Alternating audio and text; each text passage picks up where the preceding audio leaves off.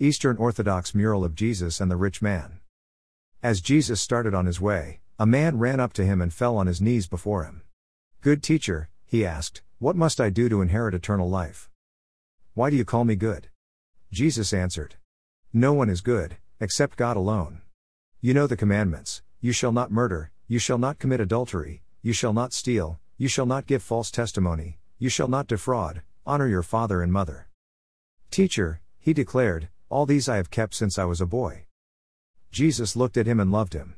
"One thing you lack," he said. "Go, sell everything you have and give to the poor, and you will have treasure in heaven. Then come, follow me." At this the man's face fell. He went away sad because he had great wealth. New International Version. We are all addicts. We all have our own sin addictions which keep us stuck in guilt and shame.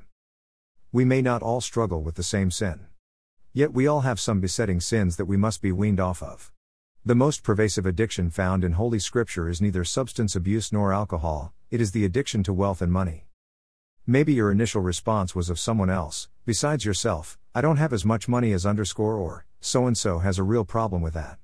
Those statements are what we call, in terms of addiction, denial. In truth, all of us are in some sort of denial about how much we really trust in paychecks, bank accounts, investments, and owning material stuff. I'm no exception. I own more books than I'll be able to read in a lifetime, and yet, I tend to believe I don't have enough of them. Even the poor can have an addiction: wealth and money, by thinking about it and wishing for it to an unhealthy degree, as if wealth is the thing that will ultimately make them happy. People in denial rarely have any idea how much they are hurting others, themselves, and God. In fact, the consistent witness of the early church fathers is that the sheer accumulation of stuff is the same as stealing from the poor. Because of denial, people need an intervention. They need to be jolted back to their senses. Intervention is a gift. Someone cares enough about the person to intervene.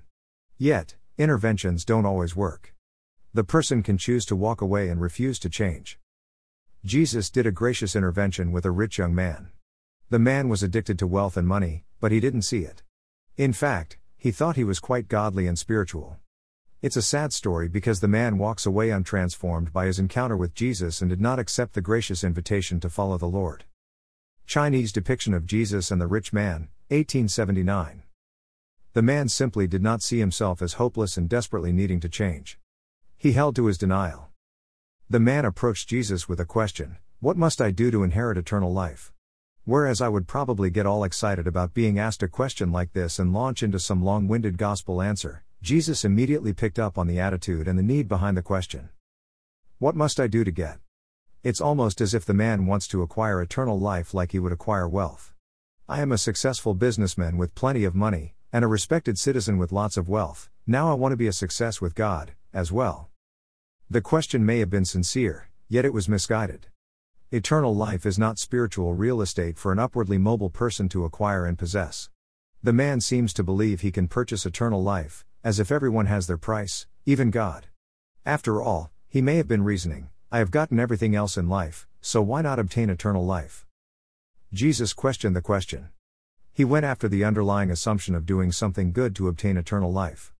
The fact of the matter is that the man cannot do anything. He can't because only God is good. Jesus points him to God by changing the action from getting to entering. And he changed the language from a market acquisition to entering into a journey. Jesus was inviting the man to walk with him. Eternal life is a journey of faith in the God who is good, and not a transaction to get it. And, we too, must be careful not to treat eternal life as if it were a transaction, as if we must get a person to sign on the dotted line through a sinner's prayer or some other formula that will seal the deal for eternal life. Instead, eternal life is a walk of obedience with God and His commands. Jesus responded to the rich man with the 10 Commandments, specifically the ones which focus on human relationships.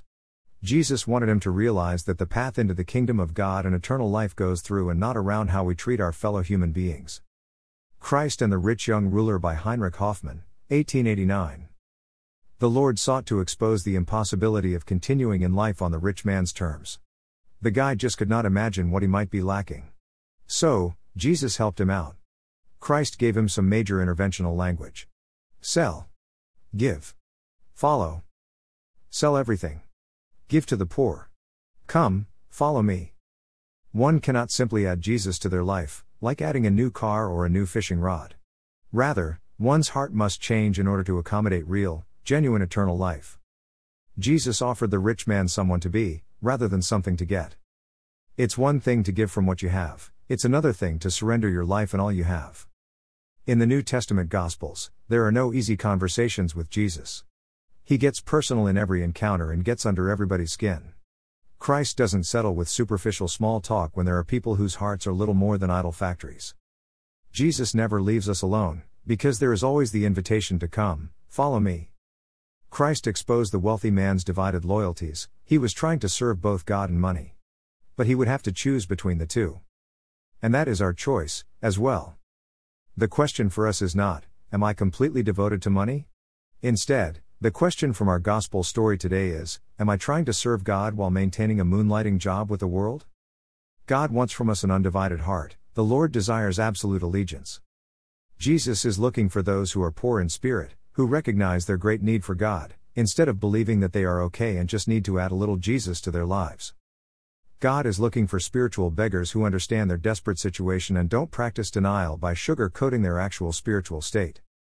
Like a drunkard who won't give up his vodka, like a sex addict who won't give up strip clubs or emotional affairs, or like a workaholic who just can't come home, the rich man would not give up his disordered love for money and possessions.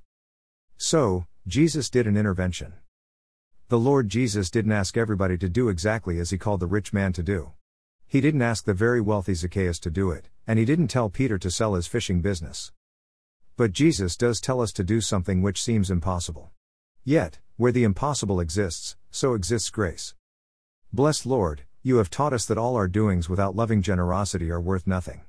Send your Holy Spirit and pour into our hearts your gift of love, the true bond of peace and of all virtues, without which whoever lives is counted dead before you. Grant this for the sake of your only Son Jesus Christ, who lives and reigns with you, in the unity of the Holy Spirit, one God, now and forever. Amen.